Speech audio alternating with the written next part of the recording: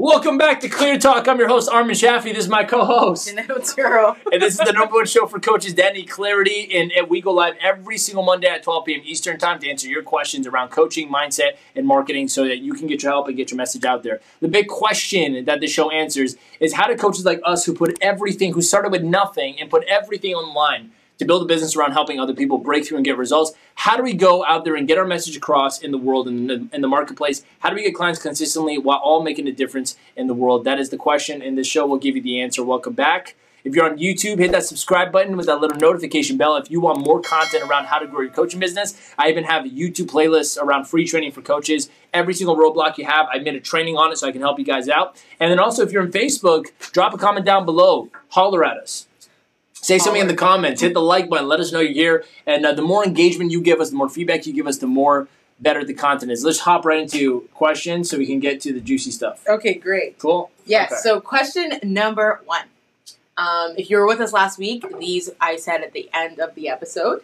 So I'm a bit cautious about coaching my target audience because they're individuals who are at risk of relapse, etc. What if they don't have long-lasting change? That question is brought to us by Anonymous. So,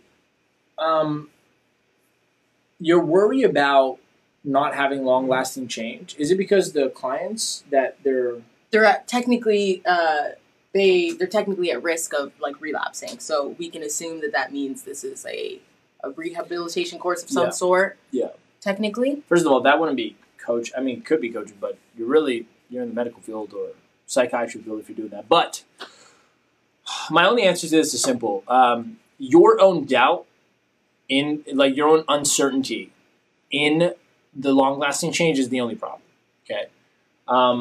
If you're unconfident or uncertain or doubtful about your ability to get the result for that person and to be so good at what you do, having obsessed over how you do it so well, to help make sure you understand every single thing that your client's going through to help them get that result, that is your job. Okay, that's your fault. So if you're uncertain about it, the question is, what if they, what? Yeah. Relapse, right? I'm a bit cautious about coaching my target audience because they're individuals who are at risk of relapse. What if they don't have long-lasting change? So again, the caution could come just from the fear of what will happen. Again, for you might just choose a different target audience if you're not certain about it, because there are people out there in the world that will take the most extreme version of a client and change their, look at Tony Robbins. He'll take someone who's suicidal, literally going to kill themselves in his seminar right there. They're going to do it tonight, and he just takes them on nonchalantly because he has so much certainty in his ability to produce results. So that is a gauge you need to measure with yourself. Honestly, you got to ask yourself, am I ready for that? Okay. When I started 5 years ago in transformational coaching, the only thing I did have is a lot of passion and certainty. So although I was uncertain of my abilities to help, it didn't stop me. So I had no fear or doubt. I would still go out there and coach a lot of people and just try to help them out. And if I didn't, I'd work with them until I got it. And if I didn't get it, after even hours and hours and hours, I would go research why I didn't get it and figure it out. That is your duty as a coach, right? So there's no what if or what if. There is no ability. There is no reality where you don't get the result. There's something that Tony said 5 years ago that changed my life. And I realized because if I wanted to be like him, because at that time I was just starting out as a kid, I'm like, this is my idol. Mm-hmm. There's something I realized. I'm like, I have to adopt all of his beliefs. I have to literally think the exact same way as Tony if I want to be as good as him, as confident as him, as successful as him. Mm-hmm. And one of the biggest beliefs I think I took from watching him in interviews, so I would watch him and study him to see what his beliefs were, is he said he believes wholeheartedly deep down inside that if there's a will, there's a way. And that there is nothing that is impossible. Absolutely. So, and he says this in his I'm Not Your Guru documentary. He goes, when there's a will, there's a way. If I'm willing, no matter what, I'll find a way to break them through. Because the person goes, how do you not know if you're giving them the wrong advice? How do you do that? What if you mess up? He goes, if there's a will, there's a way. There's no reality where I don't help this person. There's no reality. So you got to start adopting that belief in your own mind if you're uncertain about your ability to produce results. You have to start adopting that belief. That is a personal development thing. That's a mindset thing. Yeah. Okay? Obviously, when you get more results, it reinstates that belief, but the belief has to start with faith, which means you don't have any yet. You got to start from just believing in it because you're convincing yourself that you are willing and able no matter what to get to work until you get the result. That's how I started. So there is no, look, the same what if you have about what if they don't get lasting change, what if they do? Another technique I used a lot when I was starting out and had a lot of doubt is I would just doubt the doubt. Like when it comes to like, what if it doesn't work out? Like, well, what if it does? Just doubt the doubt. Yeah, it's another big thing you can do that can help you out. Yeah. I have a follow-up question to that, Armin. So you've actually coached a lot of people who were, let's say, at risk. So when approaching that at-risk circumstance, so this could mean, if we're talking about relapse, we can talk addicts, we can talk suicidal, people with depression, etc., those who are quote-unquote at risk, which, might mean that they may need to go to a hospital or get a third-party service or something like that, rehab, whatever. So you've dealt with some people like that. You'd say, yeah? What would you say is the difference maker for you? Was it just that belief, like, I'll change them no matter what? Was it empathy? How did you approach that situation a little bit differently? Personal belief system versus method that I'm using with them. Empathy is a method. It's not a personal belief system. So what are you exactly asking? Well, specifically then, how can this anonymous person go into their next session? For me to have the courage to work with someone at a high risk, it requires that belief. Yeah. That if there is a will, there is a way. There is no reality where I do not help this person. Okay. So I have committed to never stop until I get a result. That is a personal thing. I don't need the client to do anything for me or a circumstance to change that. That's a personal decision. Yeah. So the requirement to be able to have the confidence to do that is internal. Okay. Methodically, there's obviously everyone has a different thing. You have to gauge the client, right? Obviously, I've worked with people who are on the depression, multiple depression. I've worked with suicidal, and thankfully, I've saved a handful of people in that sense. That hasn't done it, and to this day still grateful. I work with addicts. And again, I'm not a licensed therapist, nothing like that. I'm not a psychiatrist. What I'm saying is I didn't take them on as a medical or psychiatric client. What I'm saying is they came with forms of addiction that I did not know about for educational coaching or life coaching. And when I worked with them, I realized that these are the problems. So I gave them educational suggestions. They were not a professional client, I'm saying. So they maybe came to a seminar, and that was a very generic educational seminar, but I helped them in that sense because they stood up and talked to me. Yeah. So there's been porn addictions, there's been drug addictions. I have, and I'm going to be honest, never have I worked with the medically diagnosed addiction. Okay. It's not right. It's not my profession. It's not what I do. Can I help? Probably sure I can. The modalities I understand could probably help them. Yeah, right? Of course. Yeah. It's not my field, right? Just because I understand the problem and I know I can fix in some way some of the things doesn't mean that is my field. That's not. Of course. Right?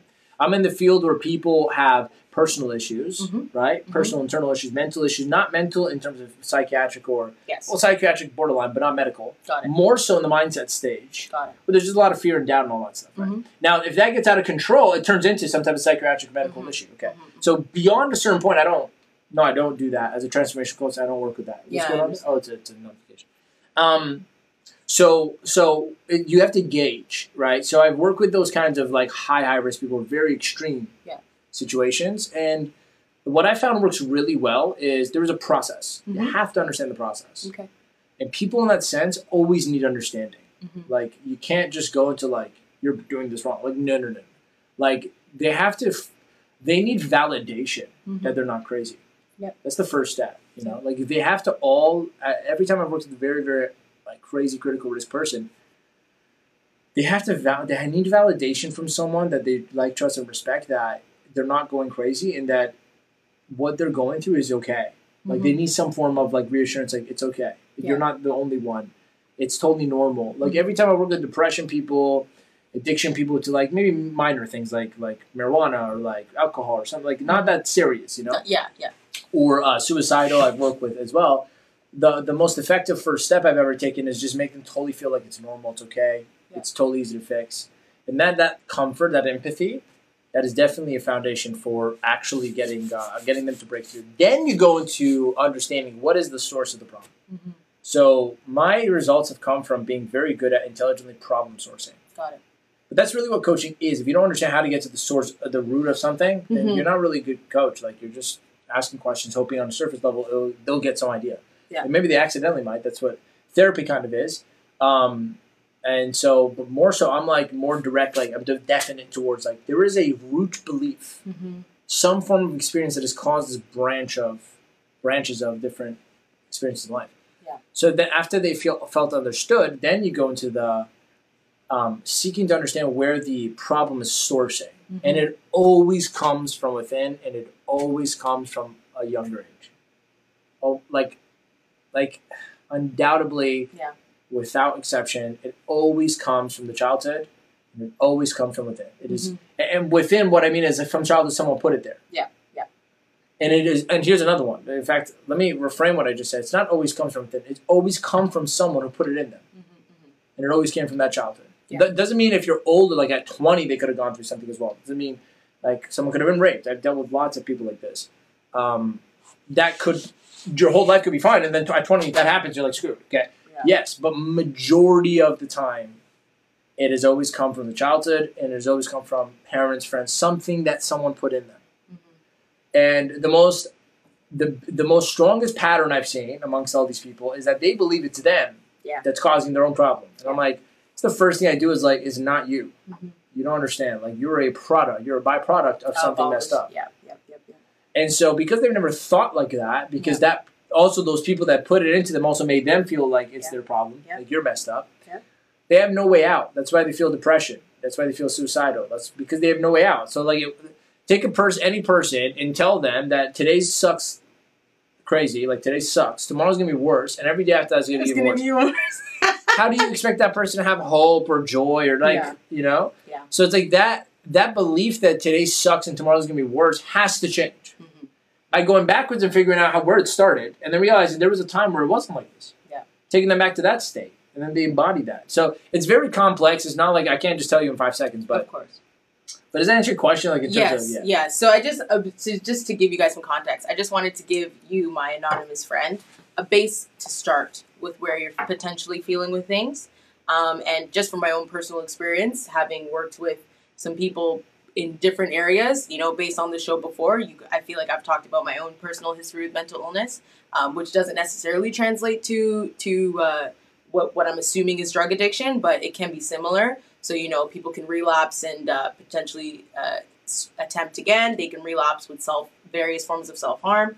I would argue addiction kind of falls under that umbrella, but more often than not, right, as a coach, you have to ask yourself where you're willing and what you want to do and step into the journey. If you feel like this is past you and you'd like to recommend it to somebody else, or you know, a third-party service, a hospital, a rehab center, a clinic, etc., don't be afraid to make that decision, right? You have to ask yourself what level at which, you know, you are comfortable with as an individual, as a coach. And the second, or I would argue maybe even the first, is to see where the client's at before you even ask yourself, and see if they're at a position where they are open and willing to be there for your coaching and expertise, or if they need to do something that's a little bit more extreme, right?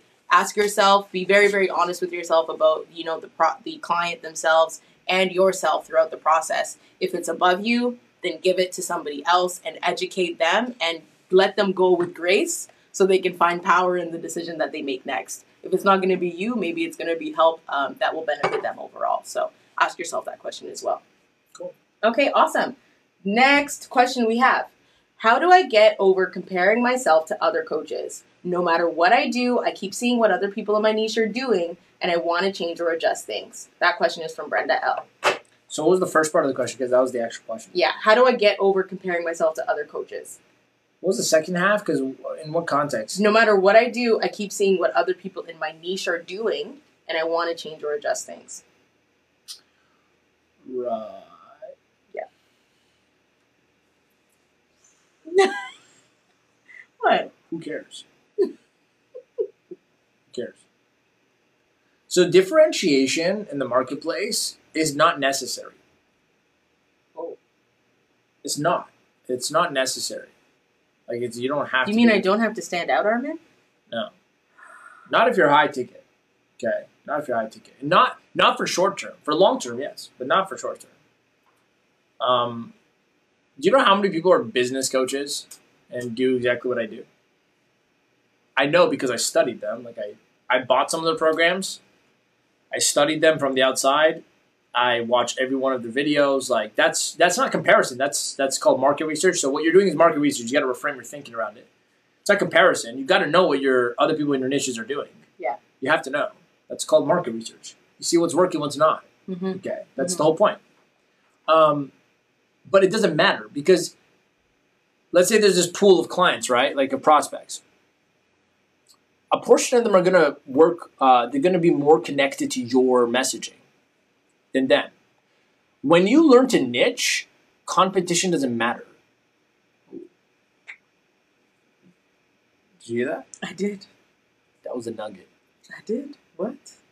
When you learn to niche, the competition doesn't matter. Tell me more. That's a gold bar right there. Tell me more, Armin. When you niche, the very essence of niching means it is your slice of the pie. Mm. So here's another thing. You're not really niched if you have competitors, but that's not really true. I wanted to say that. That'd be a very powerful statement, but it's not true because there's always going to be people in. Absolutely. Right. Yeah. But technically, when you construct a niche, when you design your own niche, you are taking that separate angle. Make sense? So like there might be another business coach out there, right? That sells how to build your business to coaches.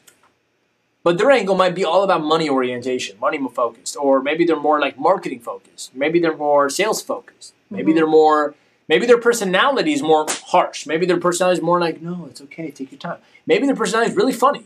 Like all of those things completely change the dynamic of what kind of people they're going to attract in the marketplace, right? Yeah. Maybe their messaging is more focused on freedom because they have a family, right? Maybe their messaging is more focused on luxury because they're young and they want to show you how to get a Ferrari. I don't know.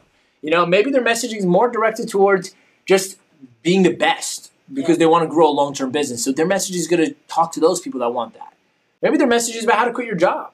You know, like you have a full-time job, you want to quit it to go full-time coaching. I mean, their whole business is, their messaging and their offers based around how to quit your job. Like they're attacking a different pain point, different avatar, different client, different everything. Do you get what I'm saying? Like, so because everyone has their own unique perspective, their own unique personality, like, they're going to attract different types of people. Mm-hmm. You know how many people I get that book a call in my office and join my program that also saw some of the giants in the industry? You know? Literally, I get this time and time again.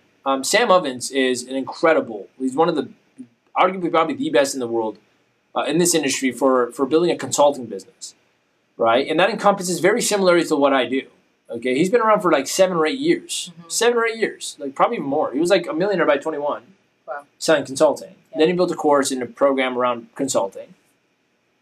His prices are even like comparatively competitive to mine. Like there's so many reasons why you would do Sam Ovens, okay?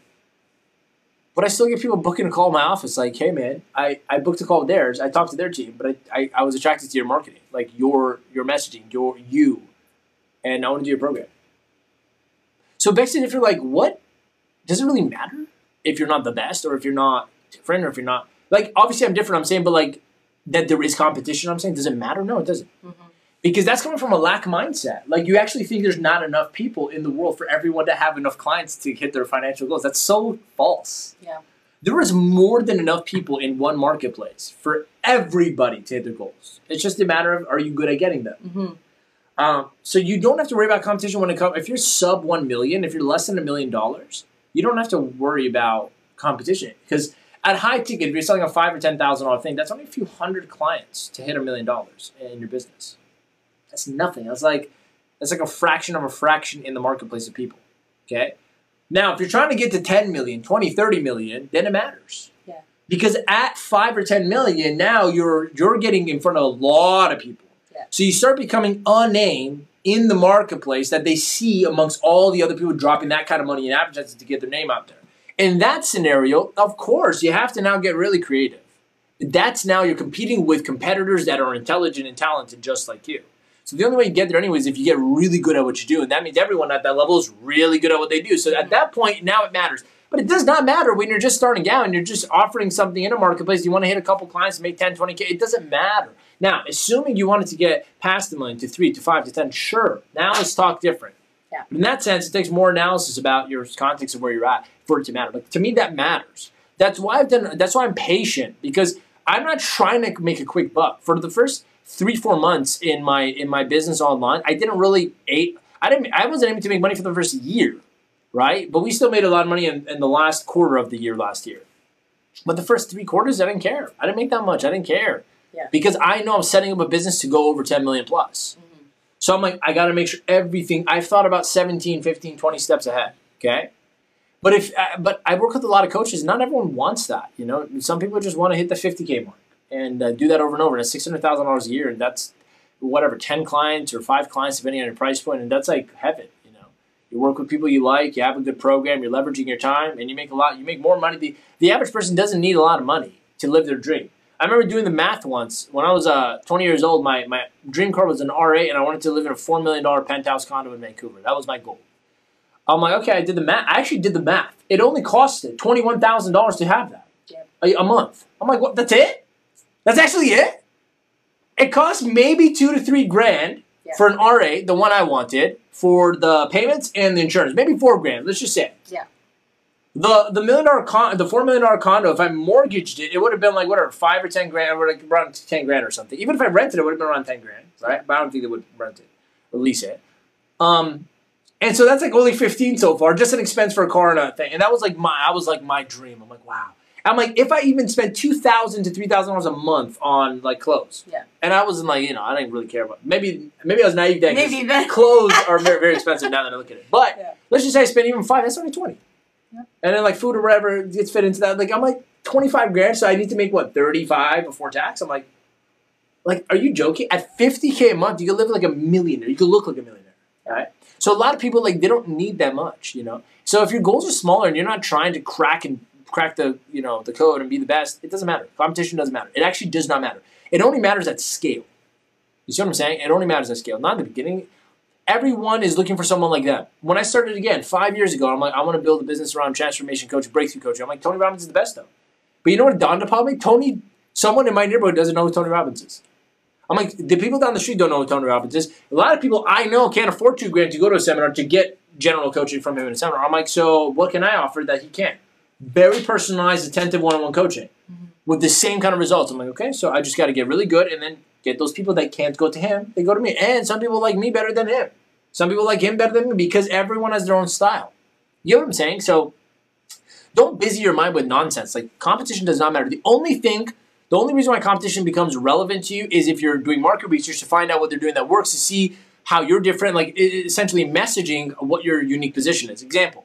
I'll look up and I'll see 5 different of my top competitors, 10 different competitors. I'm like, this is how they're angling their offer. This is what they're saying, what pain points their pain points they're focused on, all that stuff. And I'll make a list of them. And I'll be like, where do I sit in the middle of all this? I'm not doing it because I'm like, I want to be different. I'm just saying, do I connect with this person more? Or is that what I'm trying to say? Or I disagree with all of them? I'm trying to find out for market research. Not because I feel inferior and like, oh, there's all these people no one's going to pay for me. That's not true. It's just BS. It's all BS in your head. Okay, so market research is the only reason why you look at people, not because you need to differentiate. Differentiation happens. Like one of our clients, Daniel, he grew to 20, 30 grand a month selling from scratch, by the way. Never didn't coaching ever in his life. And never having a business ever in his life. Like literally he was like a toddler baby. We took him, we grew him up, and now he's like this CEO. He has like 4 staff members. He has like students. Shout out Daniel. Yeah, he's like, I'm really proud of him. That happened within 3-4 months. Like, that's crazy. And his method, his differentiation is that he teaches people who stutter how to overcome stuttering through public speaking instead of speech therapy. Public speaking is not his thing. It's a thing, right? It doesn't matter. Differentiation does not matter in that sense. He just knows that it's different to them. He found a market that's different to them. He doesn't care about his competitors. And his competitors are funny. They don't do anything like it. But he didn't know that. He wasn't thinking about that. Yeah.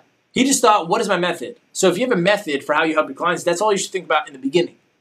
As you grow, now you got to get creative because now you're working, you're sharing the market of attention with other people that are really good just like you to help those clients. So now you are battling for a client. Okay, but not at a small, not less than $1 million, I'm trying to say. Anything up to $1 million doesn't actually matter. Like, you're still a small piece of the market. When you get to doing $1 million, $2 million, $3 million a year, or even beyond, like $1 million a month, for example, some of my friends are like this. Now you're really buying and competing with market share attention, because whose face is everyone seeing the most? Yeah. At that level, of course, you can't just be like, I do this generic thing. No, you got to get creative. That level, you got to create a new angle. You maybe got to call it something different. You got to angle yourself so it seems like a new opportunity, because at that level, it's a make or break if they're going to be more curious about your thing or their thing. Not in the beginning. That's my answer. Awesome. Good answer. So we've got a question from Adam in the comments. What do you think is the limit to the amount of revenue you can make from a coaching business with only a small team? Not someone like Tony Robbins with a massive team. Oh, that's an easy one. Up to $20 million plus a year. Less than 10 people, you can make up to $20 million. How do I know? I know people who do that. Like 7 people on their team. Yeah. 2 good sales reps, 1 client success management team person, takes care of all the clients. Using the students in the program to be some coaches because they're really good and they appreciate the program. And a couple content and a few other people for content creation, video editing. That's it. That's it. Literally, that's it. My team has the capacity of growing to multiple 8 figures. Right? Doesn't mean we're not going to hire people. We probably are. But I can get with just Jeanette, Lauren, Imad, Isaiah, and even Upton with like filming. I can easily get to $10 million in business. Yeah, that's it. So that's the beauty of high ticket, by the way. And the beauty of online. Notice how Tony only does one. He does high ticket, but he doesn't have online. That's the beauty. Yeah. He doesn't have any online. Like barely has any online. He doesn't sell anything online. He just sells tickets to go somewhere, right? So think about it this way, though. His team could be 1/10 of the size now that he does Zoom. Yeah. Genuinely, right? When I was running, think about this. Actually, you know what's crazy? Comparison. Last year, we had a higher profit margin in our business going online with less people than I did 3 years combined in running seminars. We did a lot of revenue, right? We did like close to $900,000 in seminar ticket sales, selling 10Ks, 2Ks, whatever. But you know how many people I managed? Like 10 to 15. So I would have a core team, right? I have the head of events. I had the head of ops here. Yeah. I had my marketing. So I had like a 5-6 person core team. Same 4 to 5 people core team that we have now. Yeah. Essentially, right? But there was an extra slab of 10 to 15 people that were volunteers. Yep. That were extracurricular, like for event stuff. Yep. And like... depending on the event size, depending on the location. Workload was crazy. We would have more like at Reborn last year, how many people were on the media team? About 4? 4 on just media. On just shooting. We had 3 or 4 cameras. Volunteers, we had 12. We had 12 volunteers. The team itself was core team was like 4 another or 5 of us. Yeah. It's like 20 people. Obviously, we're not including guest speakers, which technically have to be managed as well throughout that event fulfillment. So that was about 5 people. So like one weekend, let's say our team to deliver to our clients could have been between 20 to 30 people. And the most I've ever made in a weekend in sales with the coaching seminar is like $130,000 or something. 100? No, not 150. I probably had like 130 to 40. Yeah. But here's the thing. That was 1 weekend, sure. That was months of work. Months. 20 people. Okay, watch this. Months of work, organization, communication, meetings. Yeah. Now watch this. In November, that just passed, we did 100,000. The profit on that 100,000, the workload, the profit on that 100,000 was exponentially more. Yeah. Okay, so we didn't make as much as an event. Yep. Right. Yep. But we also like barely did much. We just we sold just higher ticket and just solved a bigger problem. Yep. And we did it in a more efficient way. Yep. So that $100,000 made me more in profit to put back into my team. Everyone got bonus checks, and we just took care of like quality of life increased with that $100,000 online. Versus the 140-30 with reborns. Yep. And so here's the crazy part. I did it with 1/4 of the team with like, even I would say, like a quarter of the workload. In terms of like even delivering what I sold in the elite packages. You could say because that doesn't suffice to months of marketing and event. Okay. So why do you think I'm online now? Like I'm only going to do events for marketing purposes and for literally connection, not because it's a good business model. Even Tony has a terrible business model. Like these guys have to do Like they're a mammoth. Yeah. So when COVID hit, they died. Literally died. Like they're not making anything. I know the events pay for everything. If you think about it, like ticket sales to the event and the fulfillment of the event pays for everything that went into organizing the event. So the only way you make money is by selling something in the back end. And Tony only makes his profit in like the back end selling 10K Mastery University. Yeah. Or but if the beauty of an online is that because it's so much leaner in the front, you can actually make money in the front with high ticket. Yeah. If you're selling something less than $2,000, like it's a low ticket thing, then you can't expect profit. Doesn't mean you can't make profit, but you shouldn't expect it because the money should come in the upsell in the back end for people to work closer with you. So, moral of the story is, I just cut to the most profitable, effective, and the best client results part of the business, and I just focused on building something around that. Yeah. Which side ticket coaching. Yeah. Awesome. Does that answer your question, Adam? If you're still here, Adam, let us know. What's the next question? The next question is, can you be too niche? For example, I think I'm spending too much time looking at every analytic and taking note of all of the numbers, and it's overwhelming. That question is from Katie P. Can you be too niche? What does analytics have to do with niche? Like, I think she's talking like the, I don't know, maybe just analytics on Read social. it one more time. Can you be too niche? For example, I think I'm spending too much time looking at every analytic and taking note of all the numbers, and it's overwhelming. That's so maybe she's talking demographic numbers, like this. No, woman, that's not niche. This person between. Oh yeah. Nah. Oh yeah. Tell me more, Armin. Tell me more. Did you do it all wrong? That's actually one of my questions later on too. So this is a common thing, I guess, in the marketplace. That niching is. I say go find your niche. Go, okay, women 40 to 75. Yes. No.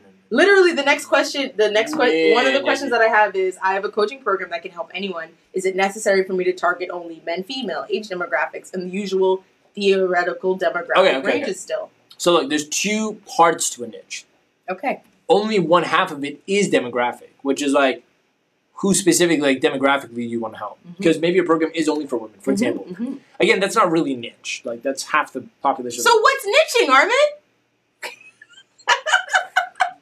The other half is psychographic, which is way more important. That's the answer. Okay, way more important. Psychographic niching is knowing what problem or current state are you niched in to fix. Oof. You know what I'm saying? I do. I learned that psychographics don't change. They always stay the same. consistent. And multiple different types of people could have it. What's a niche? You're gonna But get clear. Again, you ready for this? Watch this. Break it down. I barely think about demographics for SGC. Like, we have 25 to 45 because from results we saw that most of our clients come from 25 to 45 year age. Yeah. Or sorry, 25 to 50 year age. Yeah. Anything over, we find it's a little bit outside of our comfort zone of people we want to work with, and anything less. No, but we have some people. We got some people under 25 that are crushing it, 20, 30K, like 100%. Yeah. But and we got some 50-plussers. Yeah. Yeah, we do, 100%. Yeah. My point is, though, that the cream of the crop for us is we found was 25 to 50. But I think that's the only demographic-based targeting we did. I still go to men, women. I don't, it's not niching to choose a country. Yeah. But you might think of this. Okay, here, let me put it to you this way. Niche is about specificity, but not in demographical stuff. It's not just that. Like, if you do that, you still don't understand what you're doing. You need to start with psychographic. So I had to first think about, like, which market do I want to be the niche, do I want my niche to be in? I'm like, there's speakers, there's consultants, there's coaches, there's course creators, there's leaders, there are entrepreneurs. And if you, by the way, if you don't know the difference between all, and in your marketing you say, attention all coaches, speakers, entrepreneurs, you have no idea what you're doing. I'm serious. There is no way you are accommodating to so many different industries. There's no way. And the only time I see that happening is with amateurs. I don't care. Or it's like widespread. It's like really amateurs that just think if they just say more people in their title, more people will buy. Nope. Okay, that's that. And then there's like you've gotten so large and like tapped, oversaturated your version of a niche that you just wind up your program to be like anyone who wants to learn something like this can come now. Again, I don't actually think that's smart, but I've seen people past 10 million do that. I don't think it's smart. It hurts the program, hurts the community, and it hurts your team. Yeah. Because it gets confusing. Yeah. It's actually smart to just create a lower ticket product for a different niche to educate them to become this niche. Okay, that's how I look at it. But example, like is SGC is about helping coaches that are struggling to grow their business scale through automation, high ticket packages, and leveraging like time and money through webinar and all that stuff. So that means we're primarily trying to work with coaches that already have a business that just are hitting the ceiling of 5, 10K a month, right? And we want to get them to the next level, 50K plus.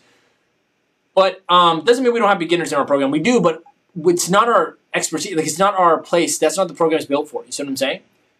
But if I want to hit that market of like, hey, you guys want to think about being a coach? Or if you're a speaker and want to get into coaching, or if you're a consultant, okay. Then I'd probably create like a couple $1,000 course, like a course that's worth a couple $1,000 that shows them how to start a business in coaching. Like how to choose this, choose that, get your first client. Because that's getting them into the market of becoming my higher level ticket client, which is for my SGC program. You see what I'm saying? So so that's really stupid to put multiple different names. I don't care if you're, and here's the problem, the only people that do that are marketers. Because they go, well, marketing applies to everything. I know, but you're just confused. Like, you don't know who you actually want to help. And if you can't look at your actual results and see who am I attracting the most that I work best with, and you're not niching to that person psychographically, demographically would be the market, but psychographically, what problem am I solving the most? And for what profession? That becomes a really good niche. So think of it like this. There's 3 major markets we've talked about this: health, wealth, relationships. Inside that market, that's our niche as a market. Inside that market, there are sub-markets. That's what we call a niche to some degree, but I think we could go more specific, but just intelligently. Inside of, for example, real estate, there is the person who flips homes, there's a person who rent to own, there's a person who invests just properties, there's a person who sells it, right? Those are all sub-niches. Within that now, that's the most demographic I focus on, which is the market and the sub-market. So inside there and what inside there are the person I want to work with is doing. What are they trying? But psychographic is about, okay, what is that person's goal? What is their desire that they're working towards that I know I can help them get? What is the problem they're facing that I know how to solve? And is the problem high ticket, right? This is all training we have in the program. And do I relate to this person? Like, it'd be really dumb for me to make a parenting course. I don't have kids. You know what I'm saying? That's something that I wouldn't do. That he knows of. Just joking. I couldn't help it. All right, dumb joke. Sorry. All right. Okay. I clearly shouldn't make a comedy course. Because no one's laughing at my bad jokes. Don't make a comedy course. It'd be stupid for a guy to get into pregnancy coaching. You get what I'm saying? Okay, I'm just being, these are obvious things. So find a market and a sub-market that you actually know something in. And then inside there, choose the person with the psychographic that you relate to the most. And what is the smartest and the easiest way to do it is just choose a problem, a big problem that you know you could solve. Yeah. So in coaching, for example, there's the market of online. Yeah. Okay. Yeah. That's a whole market, making money through online business and selling something online. Okay. Inside that market, there's coaches. Yeah. It's my sub-market. There's a sub-market called coaches. Yeah. Within even there's even another version, another level, which is there's coaches trying webinars, there's coaches trying organic, there's coaches trying seminars, there's coaches doing one-on-one, there's coaches that are certified. And so I even go one more level deep. This is called levels of targeting inside the market. And I don't want to confuse you because if you're watching this, like I have a whole in-depth training video on this in the program. And if I tried to explain to you, I would do you a disservice because you won't really get it if you don't see the examples and analogies I use in the program. And I can't do it now. So just understand that there's 3 levels of marketing. There's the everyday person is very generic. Then it's a little bit more niche. Then it's really niche. Like person's actively trying to do what you can teach, what you can help them do. And they just don't know you exist or haven't tried your thing yet. So I specifically niched at first to just anyone that's a coach and a speaker because I did seminars or whatever. Then I'm like, no, not speakers, just coaches. Then I went to coaches. I'm like, no, just coaches doing organic stuff online. So coaches who are depending on referrals and trying to find clients by trading time for money. Now I'm really niche. But psychographically, what's the problem they're having? Lack of time. Like I understand my buyer, you know, my prospect. Lack of time. Ceiling of income because they can't every time they make more money they have to trade more time. So they at one point they hit a ceiling like I can't do this anymore. Right? They feel burnout. They feel alone. Maybe they're unclear with their offer. They're attracting the wrong clients. Why? Because, again, they have no understanding around psychographically. They're getting the wrong people. They're charging less. These are all psychographic things. They're doing things mentally that are different than what I know I can help them fix. So I would start with it's much easier for me to go, who do I connect to the most? Which problem that a person is having can I fix? And then find a market where those people are probably having that problem the most. Okay. Or if you're in like a generic coaching skill, and we did this with Gazzy. She's in our program. She's a passion coach. So we helped her develop her program, helped her develop her webinar, helped her grow a group and an audience and get her first client. She closed her first $2,500 client the other day. Beta client. It's so unfair that he gets to go pee, but I can't. Like I'm like holding it as heavy duty right now. Oh no. Yeah, it's crazy. So we helped her do this, and she's like, at first when she came to me, she's like, I'm selling $100 hour sessions. Yep. Okay, that's what she was doing. Yes, she was. And she's like, I'm selling life coaching. Yep. And I'm like, but what do you mean? It's just like a breakthrough session. She just helps them figure out the limiting beliefs. I'm like, yeah, but guys, you can't just like that's really like. I mean, you're getting some clients, but like if you want to get high ticket, like 5 to 10K, and build a business, you have to some degree understand what is your new, what is your specific niche that you're focusing on. So I'm like, you're good at overcoming limiting beliefs. That's what her skill was. Okay. So we reverse engineer. I'm like, well, who do you connect to the most? At first she said students, but then we realized like you can't choose a market as well. They can't pay you. So we went to professionals, people who are just miserable in their job. Okay. Older people like that or have jobs to everyday person. Okay. Then I go, well, when it comes to limiting beliefs, well, who specifically have you been working with? Or what limiting beliefs specifically are you passionate about overcoming? Because like there might be a limiting belief about your willingness to date somebody or willingness to start something or willingness to lose weight. These are all different forms. It's another psychographic niche of your skill. Absolutely. See how deep we can go? Okay. Absolutely, yeah. So with her, we boiled it down to, she's like, I used to have a job that I hated, and I started to pursue my passion and like become my own entrepreneur. I'm like, great. So is that something you're passionate about? She goes, yeah. I go, okay. So why don't you become a coach, helping people overcome limiting beliefs that are stopping them from finding their passion? Yeah. And so that became her entire business niche. Wow. Her niche became, I help employees like professionals overcome their limiting beliefs so they can find their passion. So they can find their passion without like soul searching and like, YouTube videos and all this stuff.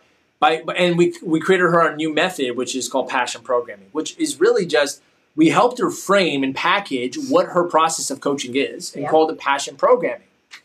So easy. She's easily closing clients now because no one's ever heard of it. And like, it took months, just so you know, no bullshit here. It didn't happen overnight. It took months. Yeah. That was her pace, and that's what we had to do. My point though is we started with what problem she's interested in. If I imagine I started her and she's like, I'm a life coach. I just know how to overcome limiting beliefs. And I'm like, so what age group do you want to work with? 18 to 37.5. Okay. What region? Only north of Ontario. Like, well, how stupid is that? Demographic means nothing. Yeah. Demographic is only where to find your niche. Did you hear that? There's nobody there. Psychographic. Wow. Huge. Is actually defining your who. Demographic is finding out where that who is. Wow. That's going into module 2. Lauren, write that down.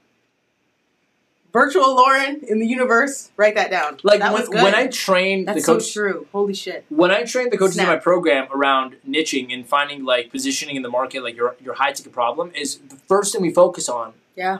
Is what's the problem you want to solve? What's that end result you produce? Okay, let's reverse engineer. Who's looking for that? Who do you connect to that's looking for that? It's exactly how I build my business, right?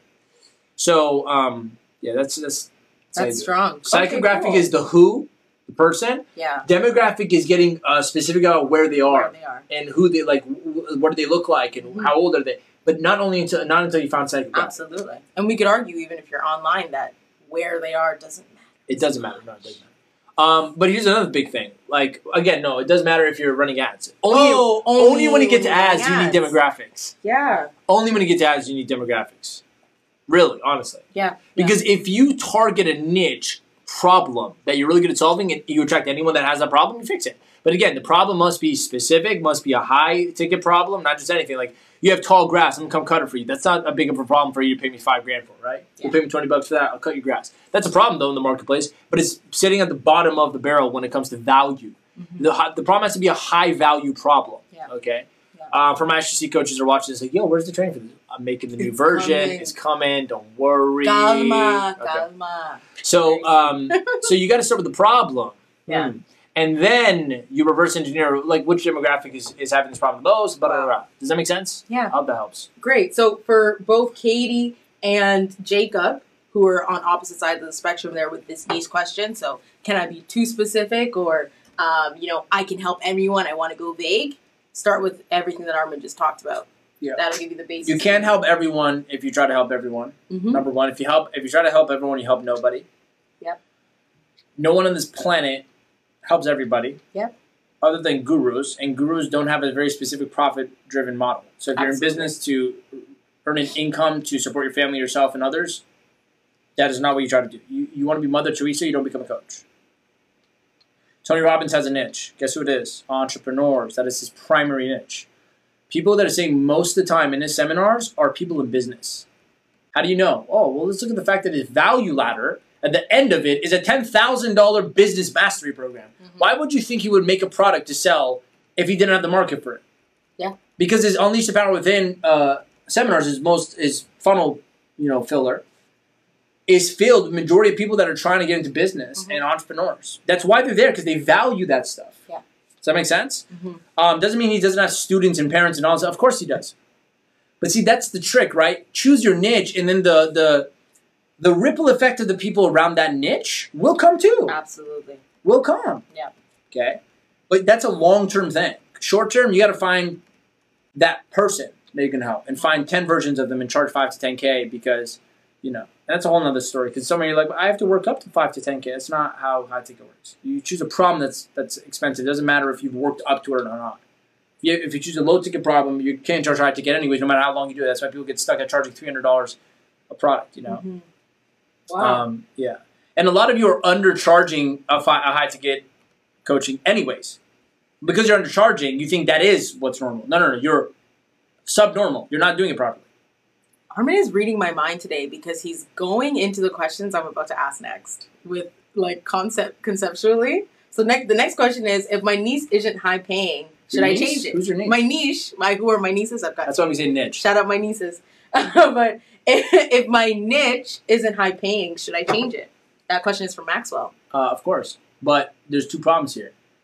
Are they not paying you high because you don't know how to charge? Or are they actually not a high-paying audience? And that's a different question. And if the problem is, if you don't know how to charge high, take it. No matter where you go, you're going to take that shit with you. Ooh, snap. But so let's find out. Let's talk. Yeah, how do you know? Okay. Yeah.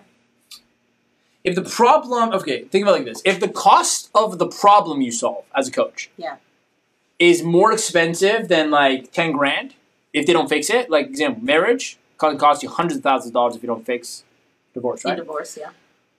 Emotionally, if you don't lose, even financially though, if you don't lose weight and you get worse, it can cost you hundreds of thousands of dollars medically, cost your life. That is far more expensive than 10 grand. In business, if you don't fix a business that's working, you have to bankrupt. That costs a lot of money, a lot of time. Time, money, and emotional capacity, these are things like time and emotional capacity far outweigh money. But you can also quantify the cost of the problem if you buy money as well. Everything has a cost. If you don't pay a little bit now to learn how to get in shape, you're going to pay a lot later to get back in shape. Fact. Right? Mm-hmm. If you don't do your due diligence now to become healthy, you're going to pay 100 times more to heal yourself when you're sick. Yep. There's a cost of the problem. Mm-hmm. So if it's that, and you're charging less than 5 is the bottom of the barrel, then you're already undercharging. You're the problem. Okay? You don't believe in your own product. Yeah. Because you're like, oh, it's worth like 1,000. No. That's your problem. So you don't change your audience. Mom? I'm done. It's Jen. Jen's calling me. Shout out Jen. Hey, Jen. You don't change your audience because now you're just going to take your low ticket mindset somewhere else. Now, if you're trying to help someone that physically now listen, here's a big difference. They physically do not have, or logically can't make sense of why they would have 5 to 10 grand to put into it. I'm not talking about they have it saved up because nobody budgets for investing into themselves. Remember that. Yeah. 9 out of 10 clients we get into our program weren't ready for the investment. That's not a reason why you don't do it. Nobody's waiting around. Like, nobody taught you growing up, like, make sure you save 10% to put back into yourself when you grow up. Like, no one can technically afford coaching. That's not how you look at it. Where's your personal development account? Honestly. everybody can't afford it. Just think of it like that. Yeah. Okay, so in that case, that becomes an irrelevant factor. Now you look at this. Can you make sense logically of how this person could pay you high ticket? Then it is. Example, when I work with coaches, they're obviously in business, they want to make money. They have to have money to be running a business. And if they have no money and they're running a business, that is a very problem in and of itself. Mm-hmm. So when I charge what I charge for what I do, I'm like, well, you're going to make more money on it, but you're also going to fix your time, fix your life, fix your thinking, fix everything. The cost is way more than what I charge if you don't fix this. So I know I can charge what I charge because I'm like, well, if a coach is in business, they have to have something or a willingness to invest into that business. And if they're not, that is their primary problem already. That's why they're broke in their business because they don't understand their business requires investment. Okay. Now, but if I'm working with like 18-year-old kids, okay, now it's a problem. No 18-year-old kid has high-ticket money to put into anything because they don't logically have jobs at that point most of the time. They're in school. The parents use so then, yes, that audience cannot be a high-ticket audience. That's why we don't work with people that are not the primary source of their income like in their life. Okay. So you have to know the cost of the problem. The value of the problem has to be over $5K. And the audience, you have to logically make sense of how they will be able to pay you. For example, if you're anything over 25, to some degree, I know you have lines of credit, credit cards, or money saved up, or a job. Yep. So anything over 25, you can afford it to some degree. Now, demographically, you live in a part of the country that is extremely poor. That's just a geographical thing. Like you live somewhere where it's extremely poor. If someone's on food stamps, obviously, I wouldn't make an offer life coaching people on like in poverty or in they have food stamps or on welfare. Like that makes sense. I want to create a coaching program how to take people out of welfare to getting to break it out. Like I wouldn't do that. Now, some of you might disagree with this, but I don't know how you can. This is way more ethical in my perspective. If you're going to help people that cannot get the help, you should do that for free. I don't know how you could argue that with me. I think it's a shittier thing to charge $500 to a person who's legitimately financially struggling and is poor and like is on food stamps, than to charge $50,000 to a business owner or an adult that wants to change their life. I think that's a huge claim. It is morally wrong to try to make money from a person who genuinely does not have money. That's messed up. Okay? And the only reason why you would be charging a low ticket to a low ticket audience, why? Because you're thinking still low. You're low ticket. You still think poor. I'm not going to name names, but I know one person. No matter how much I would tell this person, you got to charge this much. What you do is worth so much more. Because they themselves were poor thinking, and they were dealing with poverty in their own head. They would only attract poor people, and give poor offers, and get poor results, and poor everything. So I'm like, man, you need your own life coach first, before you get a business coach. Ironic. How do I charge such high ticket? I sold up to $55,000 programs. Because I'm a client of these things, guys. You go, but Armin, you didn't have the money in the beginning. I made the money. I found it. Like, there is no reality where you cannot figure something out. And if you can't find out how to find money to put into something that's going to make you more money, you have a personal issue, not a financial issue. You are lacking the creativity that it takes not only to succeed in a business, but just to fix your own goddamn problems. And if you can't do that, holy fuck. Forgive me, God, for putting holy and fuck in the same sentence. You got another thing coming. You're delusional. I'm sorry. You're delusional, okay? You have to build at least one skill. It's called resourcefulness. You don't build that, you're screwed for the rest of your life. You are screwed. Because life is business specifically is a never-ending, constant flow of problems. The only thing that makes it easier is you get better at solving them. You can't avoid them. Arguably, life is almost the same thing. It is a constant, never-ending flow of challenges to test you to grow. And if you do not have the skill and the willingness and the talent to understand and work on yourself to get good at solving them and overcoming barriers, you will not succeed in your life no matter what you put your mind to. So, you know what's funny? When I get on sales calls, or my team does now, and someone says, well, I don't have the money, I go, yeah, we know. Okay, so you weren't saving up this huge chunk of money for us. Like, nobody budgets to fail in their business. Nobody budgets to pay for the person to come fix it. Nobody budgets for anything. That's the whole problem in and of itself. But that makes no difference to us. What are you going to do? This is literally how we talk to you on a call. If you're serious about wanting to work with us, what are you going to do? Oh, well, you know what answer we don't accept? Oh, I'm just going to go continue to keep doing what I was doing up until now that got me here. And then when I magically figure it out, as if that makes any logical sense, I'll come back to pay you to help me figure it out. No. You got problems up here. That's what's going on. You don't understand. You are totally either ignorant towards your own issue or you're deliberately ignoring your own logic. Because that makes no logical sense. Okay? So we say, okay, here's ways to be resourceful. And in my whole thing is this: when I used to take my own calls with like potential people that don't want to work with me, I would, and I did this with Oscars. If Oscar's here, Oscar remembers. I'm like, dude, like your coaching starts now. Yeah.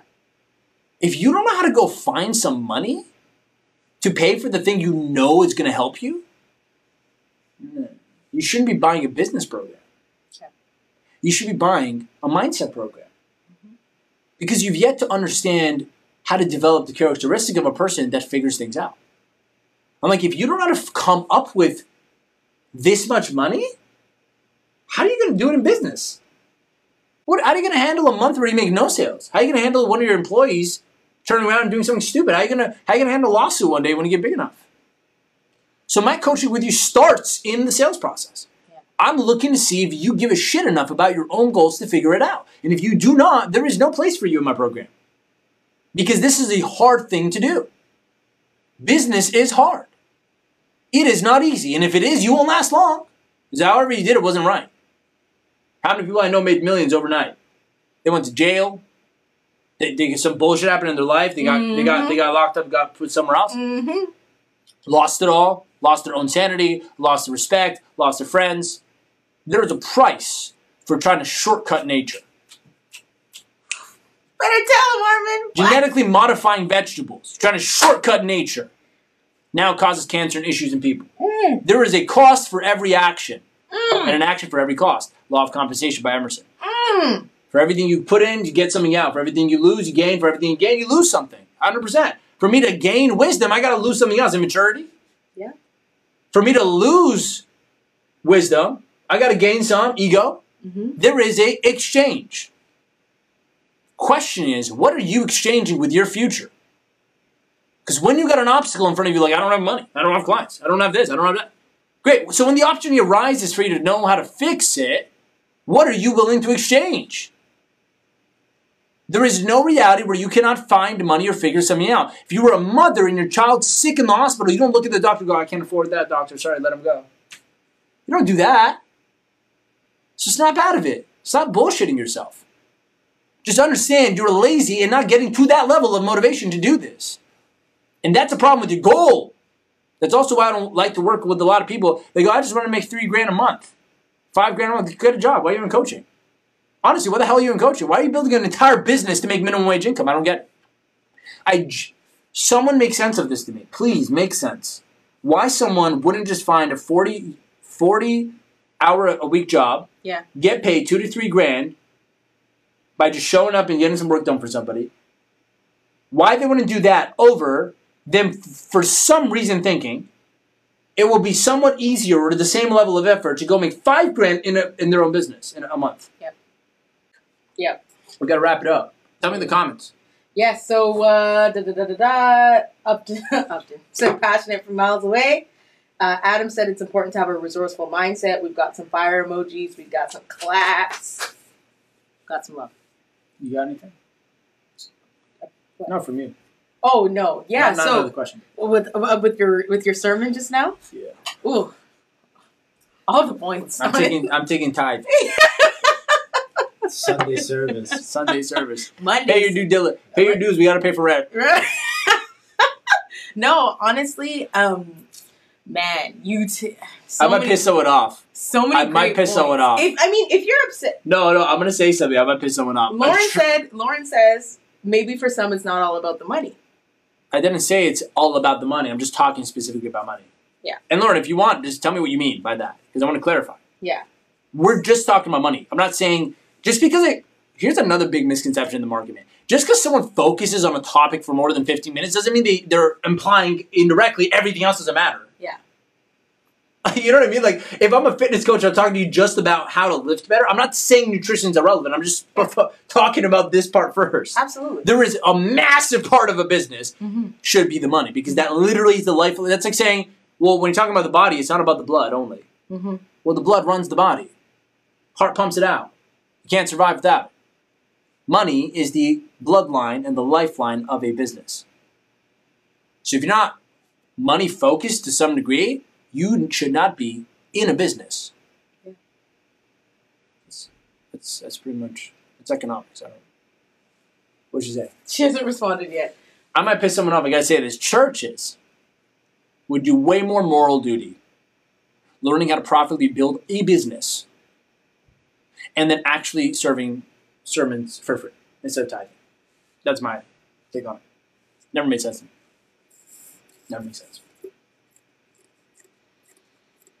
What's stopping a pastor, a preacher, a sheikh?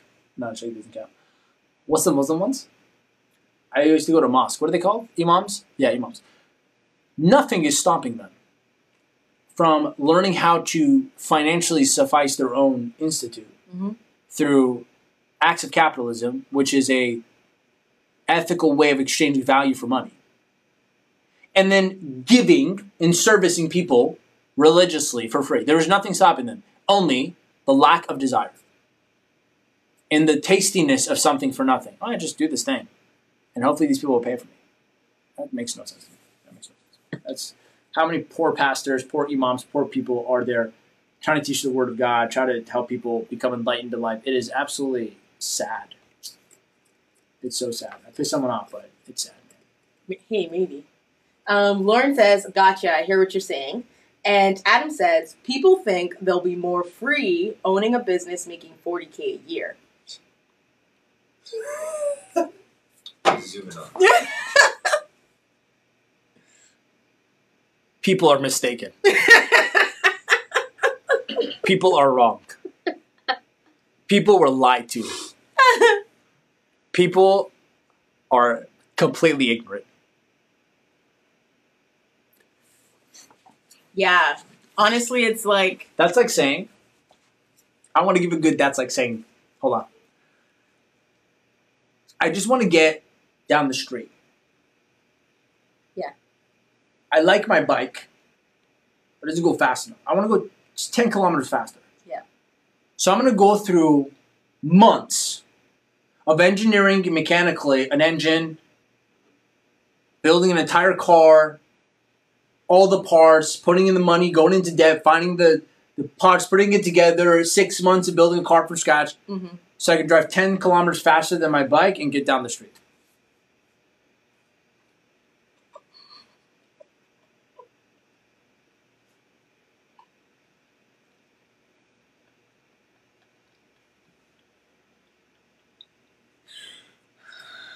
Sips coffee. I'm trying to bite my tongue. Who the fuck spread that idea? I was a victim of it. Yeah. Were we? Yeah, of course. Years ago when we started our own entrepreneurship? Yeah. Like, yo, we'll make more money than a job Absolutely. and have no boss. Yeah. Wrong profession to get into, buddy. You know what you should do if you want to do 40K with more freedom? Not even, because freedom is very subjective. Absolutely. To me, freedom is doing whatever you want, whenever you want, however you want, with whomever you want, and as much as you want. There's a lot of wants in there. Okay. A fully functional, systematized, streamlined business can give you all that. Can give you all that. A half-ass, self-employed small business doesn't give you all that. You're still strapped to time. You're still strapped to a lot of things. Yeah. It gives you one form of freedom. Nobody tells you what to do. That is a very cheap form of freedom compared to all the other freedoms. Yeah. Financial freedom, time freedom, emotional freedom. Egotistical freedom, don't tell them what to do. That is a dumb motive. I'm serious. I was that guy. I was literally gonna say the entire when you mentioned that was how we started. I'm like, yeah, because we had a lot of ego. It was just ego. Yeah, like, we don't want to work for someone. It was really just. I'm it was ego It was ego manifesting itself. We wanted to just say, yeah, we were in business for ourselves. What a stupid goal. What a high cost. Very high. Years Mhm. of effort, failure, waste, just so much. Just so we can prove something. Something. Just the freedom from, like, not even freedom from your opinion, just like bullshit. It's not even freedom. It's bullshit. Yeah. It's delusional freedom. Yeah. It's like, oh, I don't have to do anything, but then again, I'm also broke. Oh, shit. Then again, I'm working 12, 16-hour days. I'm working 15 hours a day Then again, I'm not sleeping. to pay for my $500 office Legit. just so I can not have someone tell me what to do. Wow. Like, Wow. if we could tell you guys That's a stories, younger issue. It's a younger issue. If When we you get could- older, you're not that stupid. Exactly. But We like gotta be stupid when we're young. no, but think about like really, let's go here for a second of this archetype of individual. saying anything, by the way? No, he just laughed. But really, let's think about this archetype of person, right? You don't ever want to listen to whatever anybody else is doing. You want to do what you want when you want. You want to be able to make all this money. You just want etc. freedom from authority. Really? But guess what? There's a bigger authority than your boss. It's called life. And that authority is going to beat you to the ground when you get out there and try to play with it. If the purpose isn't true, if the ducks aren't all aligned, you're gonna find yourself being that person who's got 5 side hustles. You sleep 4 hours a night. You never eat well. Preach. Can't find a minute to work out. Preach. You're eating You're eating $5 biryanis and medium walk-in pizza. Shout out. For Pizza. You're trying to hedge food. We're drinking. This is this was us. This was 5 years ago. 6 5 years. Not when we started this business. No. Prior to my coaching business, we had another trying to do some bullshit. Trying to do some bullshit. Bullshit. Cheers to that. From bullshit to real business. What's up? Not sleeping, not eating well, drinking energy drinks. No guidance or coffee, direction. No guidance. No definite end. No definiteness on any No definite end. mother thing. No real mentors. No idea. No idea. No wisdom. No wisdom. No real skills. Too good to give somebody money to teach us jack shit. We could do it all on through We YouTube could and do books. YouTube and books. I can torrent the course. I don't need to pay for anything. No skill set. Yo. No actual high income skill set that can produce money. It was just ego and bullshit. No practical knowledge. We can keep going. Ego and bullshit. Okay? No sense of humility. No. No confidence. All insecurity. Driven by insecurity. Literally, like, not spending time to really do anything else. No Literally. productivity towards anything actually that's going to be created. What did Adam say? Is he laughing? What's that down there? Adam is, he laughed before, but he just came back on. Yeah. Yeah, no, like, guys. No, Adam said people think they'll be more free Yeah, owning a business. Yeah, I said that earlier. But making $40K a month. No, you're more free in a job. You're way more free in a job. You're more free in a minimum wage job with only 8 hours because you have another 8 hours to When yourself. you clock out, it ends. It's like you get out of a job to work. You get out of a job that makes you work 8 hours a day to work 16 hours a day to make the same amount of income for the next 5 years until it actually makes you more money. That's literally the he said transaction. 40K a month. So obviously. No, 40K a year. No, he changed it to 40K a year, yeah. Oh, a year. Okay. Yeah. Yeah. No, but What does he say? Adam's like, no, this is amazing. No, but guys, please. Please don't do it. No, like, Because genuinely. one of us goes in and we all go through. No, no, like, don't, please. If you think that a business is your, No, it's not. it's your ticket to, No, hold on. A business to only make less than 50 grand is not your ticket to freedom. Yeah. That's what I'm trying to say. it's not. It's It's genuinely not. It's stupid. You're working twice the amount of hours to make the same money. Also, you can have illusional freedom, like, oh, someone doesn't tell me what to do. Mm-hmm. Well, then again, you have the worst boss then, is yourself. Trust me. You're not going to like that boss more. What are you going to do to complain? Are you gonna work on your new boss's hours yourself?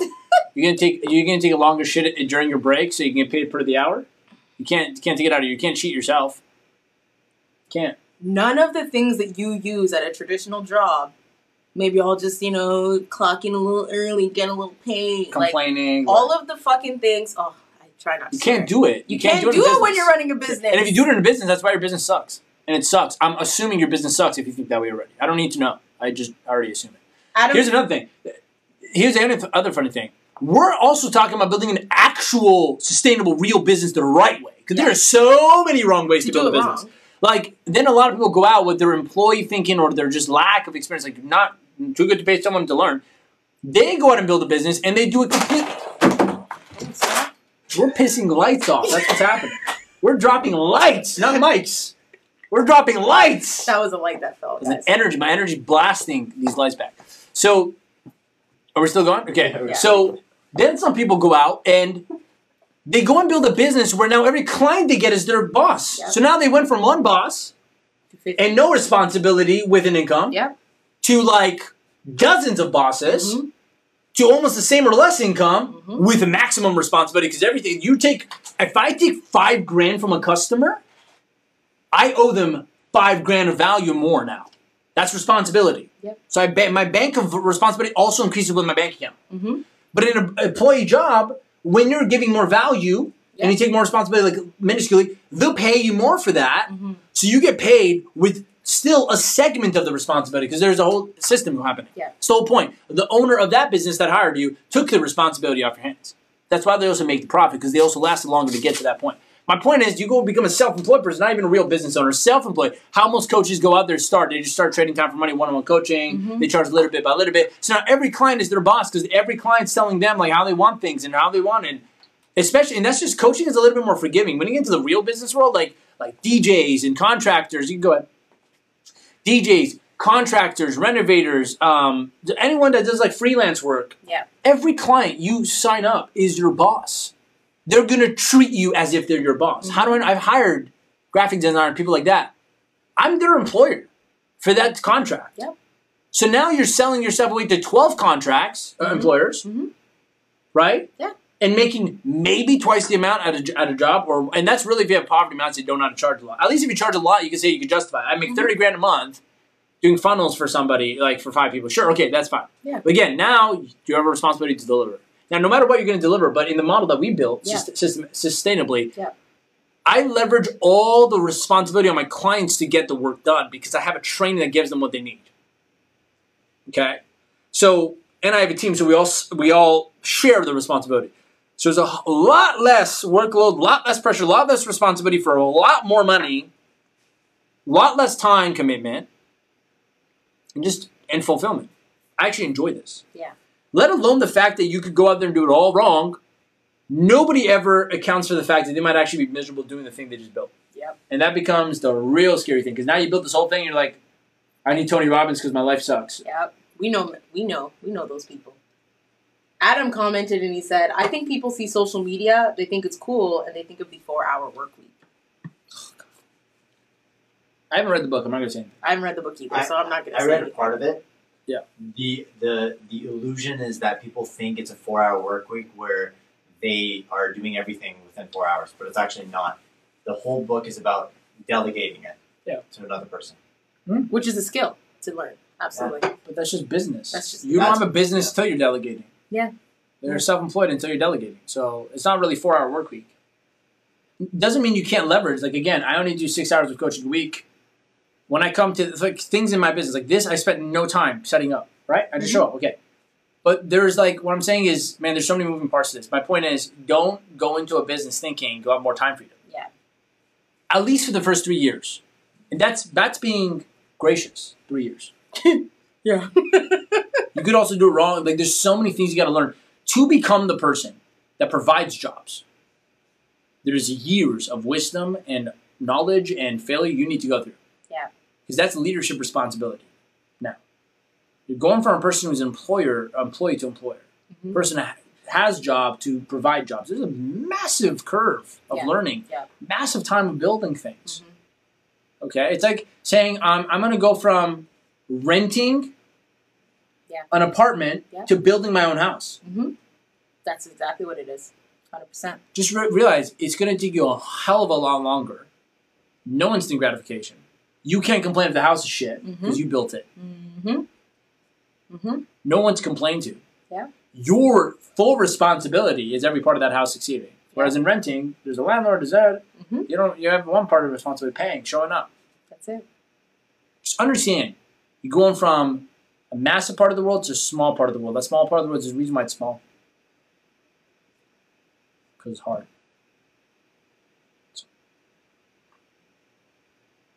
Now, if I have scared the complete bejesus out of you, That means you were not meant to do this yet. You should not be doing business if that scared you. Yeah. If that whole talk scared you. Now, if you listen to everything we just said and you go, I can do this, mentally and characteristically, you were made for this so far. Because a real entrepreneur, real leader, looks at this stuff and goes, that's exciting. Just watch me do it. That's the only requirement. You need to have will, desire, courage. It ain't easy. Anything else before we wrap up? Honestly, I think we can wrap up. Honestly, I got a couple more questions, but we'll just funnel them into next week. But wow, what a show. Isaiah's going to cut out some stuff out of this. What a good show today. All right, guys. Thank you so much for joining us again on Clear Talk Monday, every single Monday at 12 p.m. Eastern Time. If you're on YouTube and you like this episode, hit the subscribe button and follow us so you can get some more free goodies like this. If you're in the Facebook group, make sure you hit that like button. Invite some of your friends that are coaches that can benefit from being in this community. And also leave a comment down below with your number one takeaway with the show today. And if you want your questions answered on the show, you go to askarmin.com. Submit your questions, and we will answer them live on the show. That's how we get them over there. Yeah. Is there anything else? There's nothing else, right? Nothing else, no. Thank you for coming today. If I pissed you off, good. If I didn't piss you off and I inspired you, good. Either way, we're good. We'll see you next week. Make the rest of your week the best of your week.